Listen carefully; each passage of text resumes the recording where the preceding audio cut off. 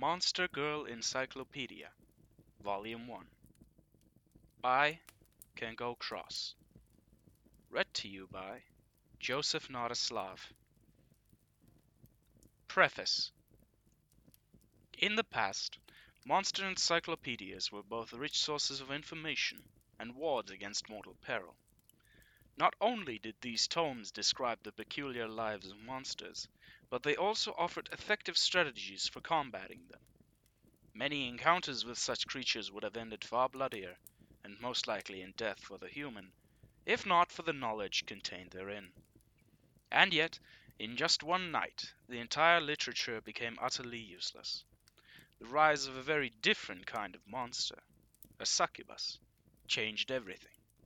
The new overlord changed the nature and physiology of many of the creatures enumerated among monster kind. Though much time has passed since that night, it would be folly to say that humans have developed an adequate understanding of monsters in their current form.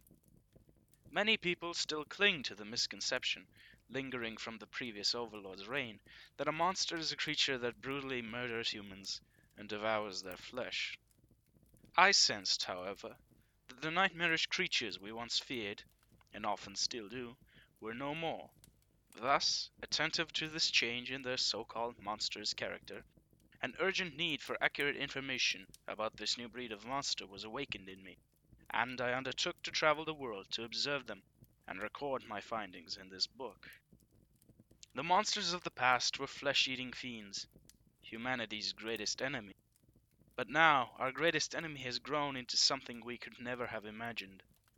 Are humans and monsters still dire foes? It is my hope that you will read this book with an open mind, and, dare I say it, an open heart, and come to your own conclusion.